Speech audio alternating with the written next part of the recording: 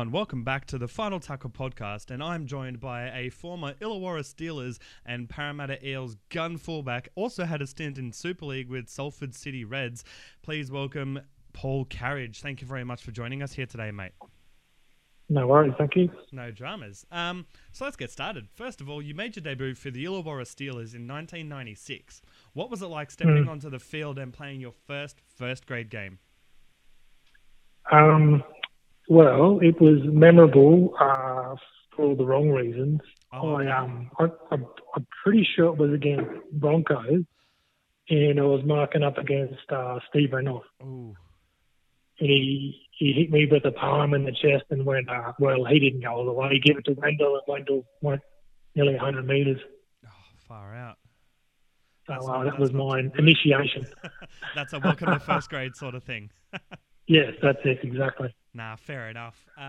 You then went over to Parramatta after your first season with Illawarra in at the end of '96, and you played most of your career there, including one of our actual guests that we've had on the podcast, Brett Horsnell.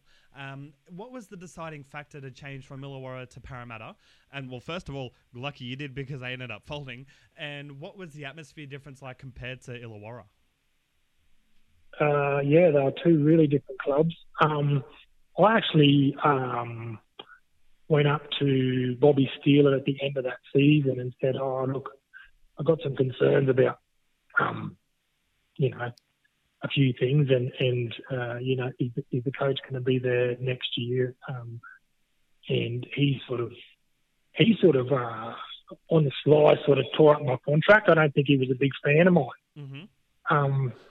And so I went back to training and started the next season there, and the coach sort of said, "No, we haven't got a contract for you," even though I did have a contract. Yep.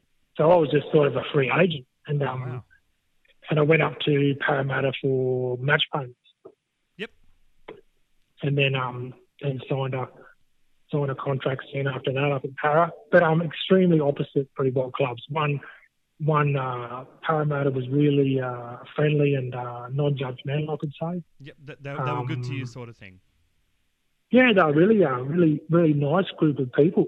I think they'd come out of the doldrums. I think that was Brian Smith's first year, was it? And they'd come nearly last the year before. So, but they had all those boys come over from Canterbury. Yeah, they had a good squad there, and it was a good feeling at the club anyway. And I really enjoyed my time there. Well, I mean, that just goes to show, because the second year in your time at Parramatta Eels, you guys made the finals, and the second week of the finals. So I think 98 you made it to the preliminary, the one before the grand final. So and the year before we got knocked out, I think, by Newcastle. We made the finals again. Yeah, exactly. So, and if that doesn't say like, as you said, 96, they didn't make finals. They got close to the spoon. And then the year after, as you said, that's just testament to you and the boys at the team. It was obviously a very good atmosphere at the club. Third question. After your time at the Eels, you then went over to England to play for Salford. What was it like? Yep. Again, obviously the difference in atmosphere, but also culture, given Australia and England and all that. What was the weather like and all that sort of stuff for you?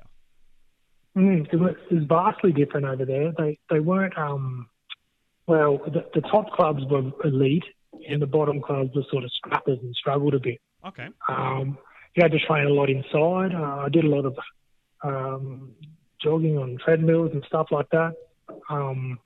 My football sort of decreased because I wasn't as highly trained, I think. So I don't think it didn't suit me terribly well. Even though the crowds were lovely and the people are so lovely, especially in Manchester. I really enjoyed Manchester. Oh, wow. Really laid back. The Manchester people, I thoroughly enjoyed it. I remember going, you had to go out to, I think it was last drinks on Sunday was like at 9 o'clock, and they shut the pubs. Mm-hmm. And then everyone just got chased home. Oh, wow. It was like a real sort of, that era anyway was like a little bit, I don't know, like they used to go home for dinner, the Pommies, at like 6 o'clock. Then they'd come back out and have a few more beers, and then they'd go home at 9 o'clock. Oh, fair enough. Yeah.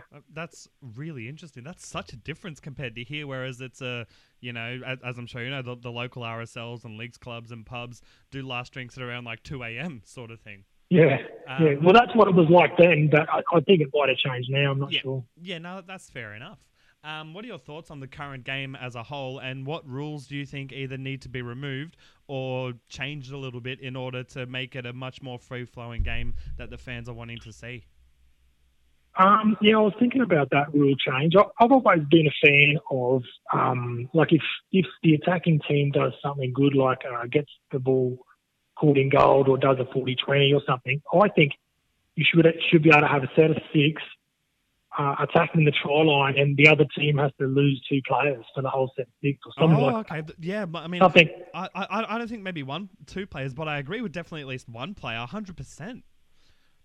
Yeah, just to make it really more attacking, more tries, more space between the players. 100%. I'd like to see that. And that'll make the team that had that the attacking opportunity to go against them, make them really think and make them work for it. Make them make up for that mistake that they let happen, sort of thing. Yeah, just a more attacking sort of a potent sort of game, which the play now they're so strong, aren't they? They're so strong and fit, and the wrestles. And I was watching one of our old games a while ago, and we more or less used to tackle them and bounce on the ground and bounce back up. There was sort of no wrestle at all, was there? No, not at all. Like it was, in all honesty, it was a lot more free flowing. Because there was a lot more leniency, in my opinion. The shoulder charge was legal if you did it right, obviously. But yeah, it was almost as if it was someone was watching WWE in the sense of you knock them down with a tackle and boom, they're back up again. It went from end to end. Yeah, it was end to end. Look faster. Every single set, each team would play. They'd be down in the opposing 10 within 3 tackles. It was great. Made for exciting footy. 100%. Which, speaking of, sorry to do a quick promo, but anyone who's listening to this episode, we are doing classic matches for commentary while there is a shortage of live NRL. We will be calling games such as classic grand finals like the 03, the 05, the 98, the 95 and more, just so you guys can get your fix of footy. Next question would be, is there anything you miss and don't miss about playing the game? I really like the regular routine. I like a routine now too. Yep. I don't miss the continued criticism from coaches. That's about it. I enjoy being fit. Getting paid to be fit. Yeah, that's right. Getting paid to be fit. Yeah, it was a good experience. I quite enjoyed it. Oh, that's fair enough. What is your favourite memory of your time in footy, whether it was playing a prank, being pranked, or a match in particular sort of thing? I remember scoring a try from a kick off Jimmy Gimmick. I really enjoyed that. Yep. I can't remember what game it was, but he made half a break, and because he was a slow Tongan, he put a kick in, and I was out on the wing, and I just happened to ground it as it got into the corner. Oh, nice. But apart from that, the feeling and the running out on the field when we were we thought we were unbeatable, at Parramatta in 98 when we were beating everyone. Yep. And just the confidence in the team had in each other. That feeling. I don't know if you could bottle that and sell it. It'd make some money. I mean. Nah, that's awesome.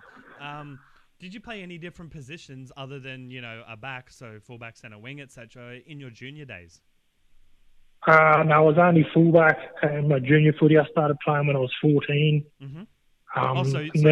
You could say you were a late bloomer sort of thing when it came to footy. Yeah, I didn't start until I was a bit later. And then once I come back up to Queensland Cup up here, I played second round lock. Mm-hmm. Yeah, no, that's fair enough. If you could have any movie gadget, whether it's from Back to the Future or the exploding arrowheads from Rambo and everything in between, what would it be and why? Yeah, I read that question. I missed it the first time. I sent the question to my partner, and she said, what's he on about with this question? I'm guessing, I'm a Doctor Who fan, so the TARDIS. Yes. How's that an answer? Yes. So I love Doctor Who as well, so yes. Cool. 100%. What is your current beer of choice? James Boggs. Oh, nice. James Bogues goes down all right. Yeah. Tell us about what you're doing with yourself nowadays since retiring. I completed all but a year of my degree before I started playing NRL. Yep. And So when I finished, I a Bachelor of Applied Science in Human Movement Studies at University of Queensland. Oh, wow. Nice. So I've been teaching for the last 20 years, high school teaching. Oh, wow. Do you enjoy that? Well, obviously you would because 20 years, but yeah, do you enjoy it? Yeah, no, I enjoy the kids. I don't necessarily enjoy other aspects of it, but the kids are lovely. No, that's awesome. And if you don't mind me asking, how has the COVID-19 crisis affected your teaching at the moment, given that now everyone has to do the whole teaching online sort of thing? Has that put a spanner in the works for you at the moment? No, we're just doing all the online activities up now. I'm still at work this week. We're just preparing the kids for a term online. Okay.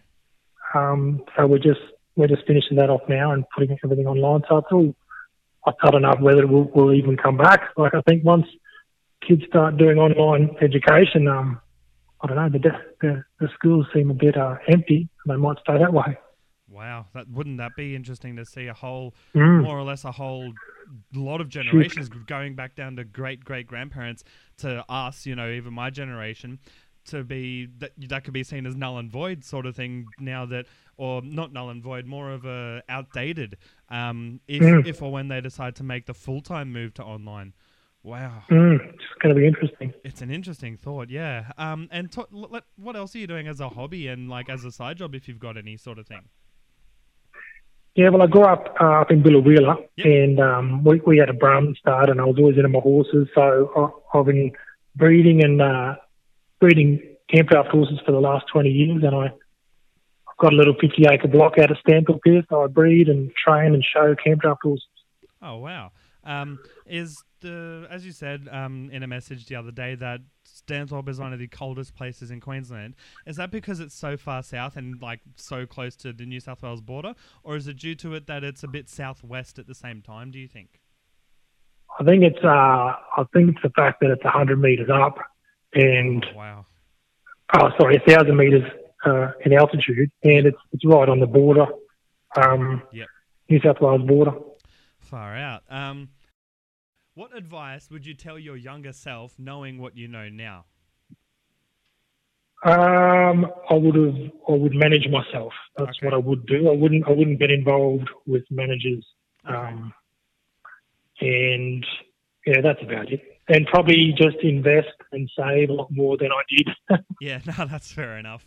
And last question, speaking of advice, is there any advice you have for kids that are wanting to get into the sport and maybe make it in the big league one day? Yeah, sure.